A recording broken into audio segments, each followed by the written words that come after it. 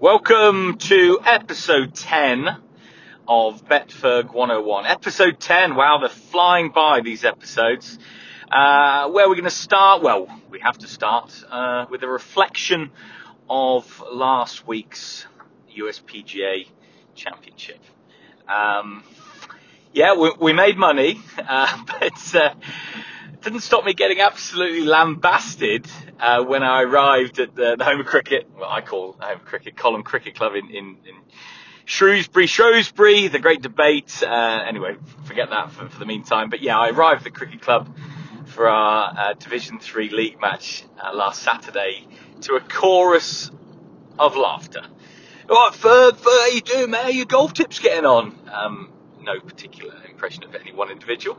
How did Sunjay Im get on? Matt Kuchar, Brendan Todd, Harris English, how did they all get on? Well, I'll tell you how they got on, as I told them. They all missed the cut. They all missed the cut. I mean, look, I could bemoan the fact that all four of them were on the wrong side of the draw, which is true. But I think I'd rather just focus on the fact that it's just another really good illustration of how much of a lottery outright betting is. A real mugs game, and you know, we're going to see when we do bet golf in future, the large amount of stuff's going to be proposition betting, match betting, top 5, top 10, various other prop bets that we can have. But that was frustrating. And obviously, I think the biggest frustration for me was Koepka. He was my main fancy at the start of the week when the prices came out. Very disappointed to see him open up 20-1 on Betfair. He drifted to, I think, 27-28 on the off, but he never went above 22-1 with the layers, the fixed odds layers. And as I said on record, I said on SENZ, the radio station in New Zealand last week, and on episode 9, I said everything's got a price, and I just couldn't touch Brooks at the price. But I mean, let's just talk about Brooks Koepka for a minute. Just what can you say? What can you say about the guy? I mean, go back to last year's Masters, the 2022 Masters, and on my Instagram, where I previewed every single player, and I went through Koepka, and he was my main fancy. Just a winner. He went fully fit, and I didn't realise he was suffering.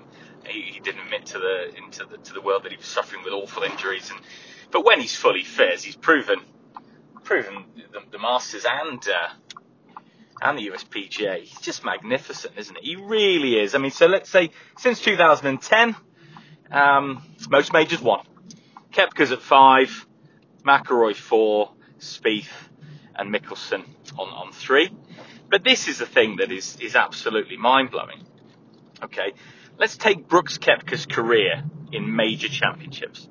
Okay, 14% win percentage, 25% top 3 finish, 39% top 5 finish, 50% top 10 finish. So let's compare that directly with the GOAT, Tiger Woods. Tiger's career in majors, 16% win percentage, 28% top 3 finish, 36% top 5 finish, and 45% top 10 finish. Staggeringly similar. Look, I'm not comparing him with the great Tiger, but my goodness, he's a winner. He's a winner, Brooks Koepka. He is a wonderful addition to the golfing world, and yes, he's a bit abrasive. Maybe that's why I like him. But he's got something special, and the way he played down the stretch, his putting, that's what I remember. The US Open at Shinnecock in 2018, where Fleetwood posted that great score, and a lot of people were saying it was enough. Koepka just kept holding those 6 to 10 footers down the stretch, and that's exactly what he did on Sunday at Oak Hill. He was magnificent, thoroughly deserved to win.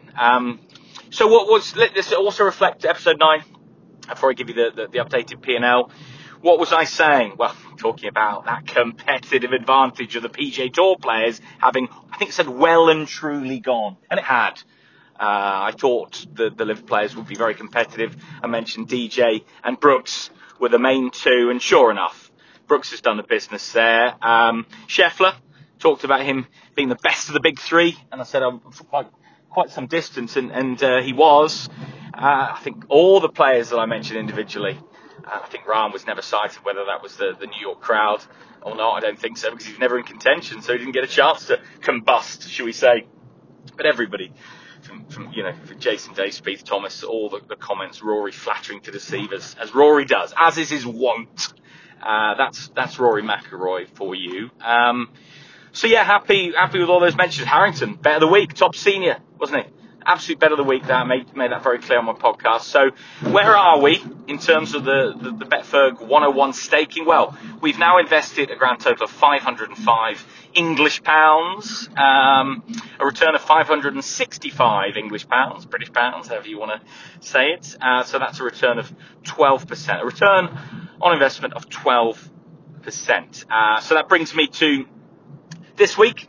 The Colonial, at Colonial, it's called the Charles Schwab Challenge, big company in America, Charles Schwab, and they're sponsoring this event. Used to be called the Fort Worth Colonial. Certainly I remember it back in the 90s when I started getting into golf betting. And yeah, it's a course that really favours a straight shooter.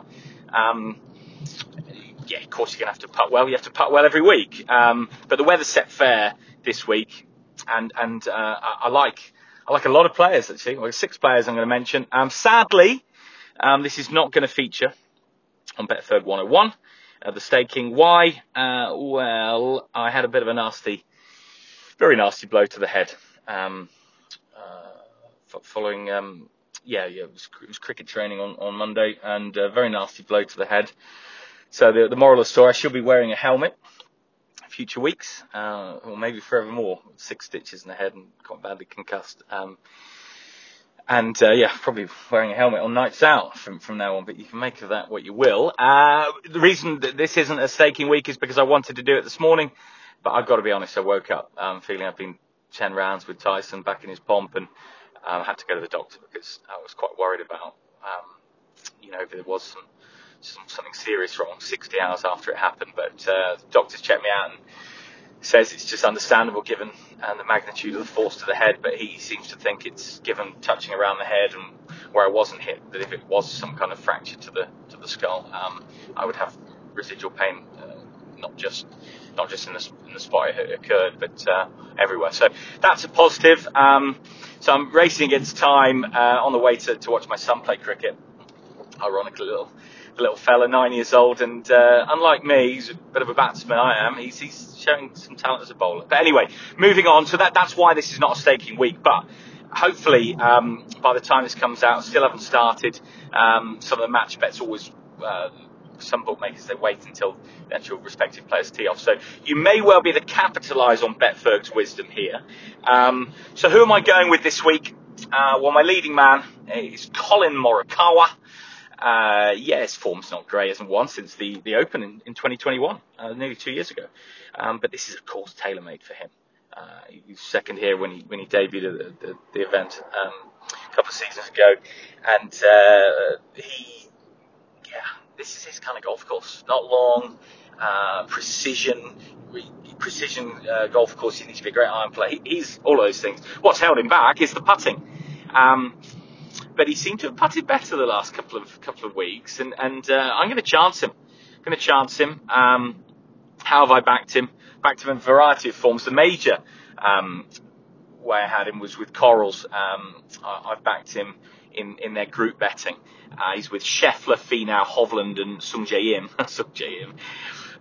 Goodness me, I won't be backing him again anytime soon. But 6-1 Morikawa in a 5-horse race, as opposed to 14-1. And the outright, it's ludicrous that I got a 6-1, tremendous value, certainly in comparison with the 14s to beat the whole field. And on that note, it's funny, he's 14-1 with the fixed layers to win and 16 on Betfair. Well, actually, if you look at the Betfair Sportsbook enhanced win market, he's 18-1. Again, it's just exploiting these markets and knowing where to bet. We'll be talking about that in future episodes. But so I've had a good few quid at 18s as well, enhanced win. And that group bet. So that's the Morikawa play.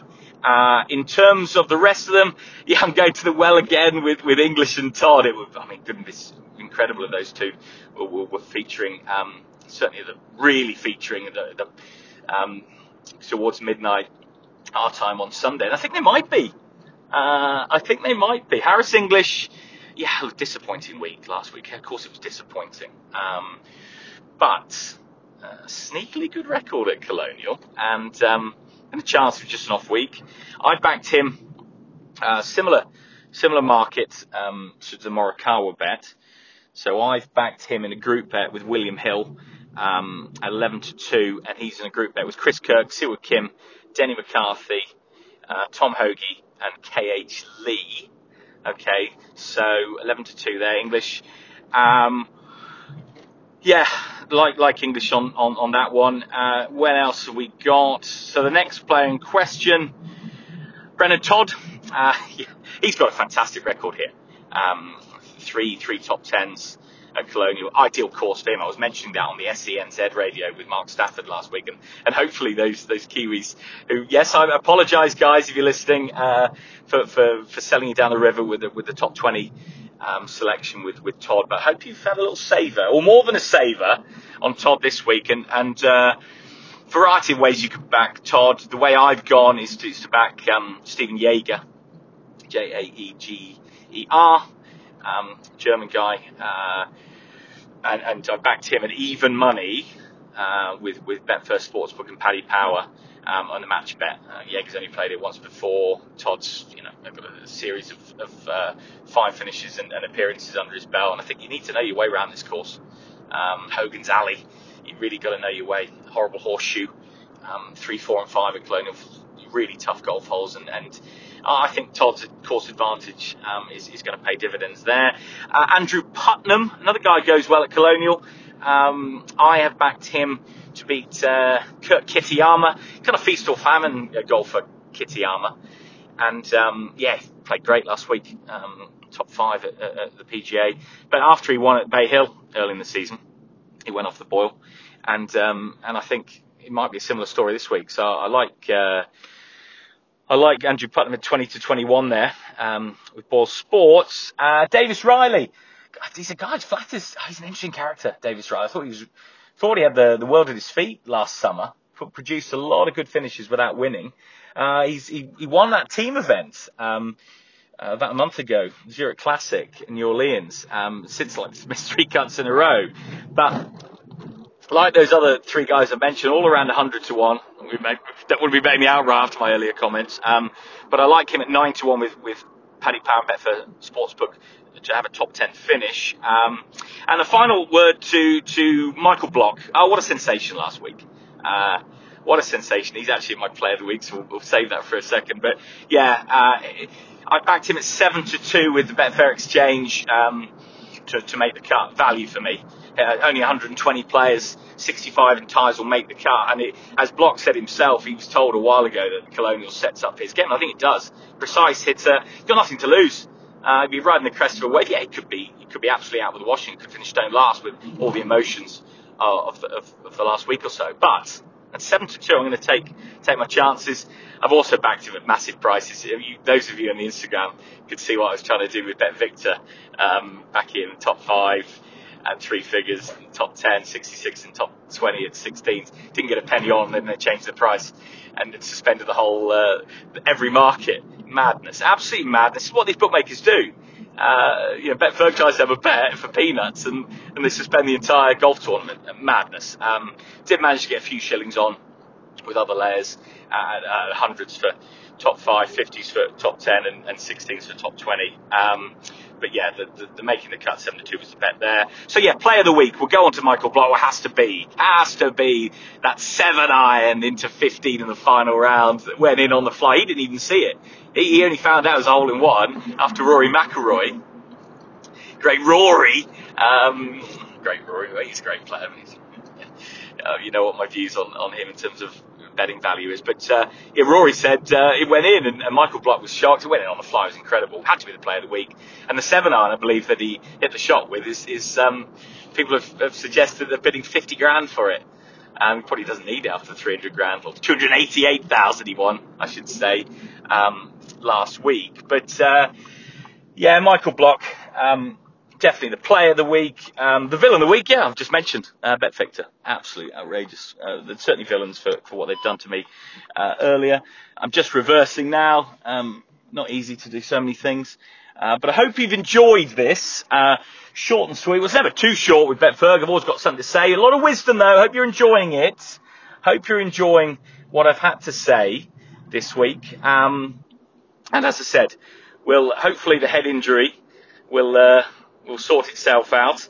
And we'll be back on form for episode 11 next week. But for now, for Betferg, from the Wolverhampton countryside, en route to watch my son play cricket, it's over and out. Take care. Happy punting. Good night.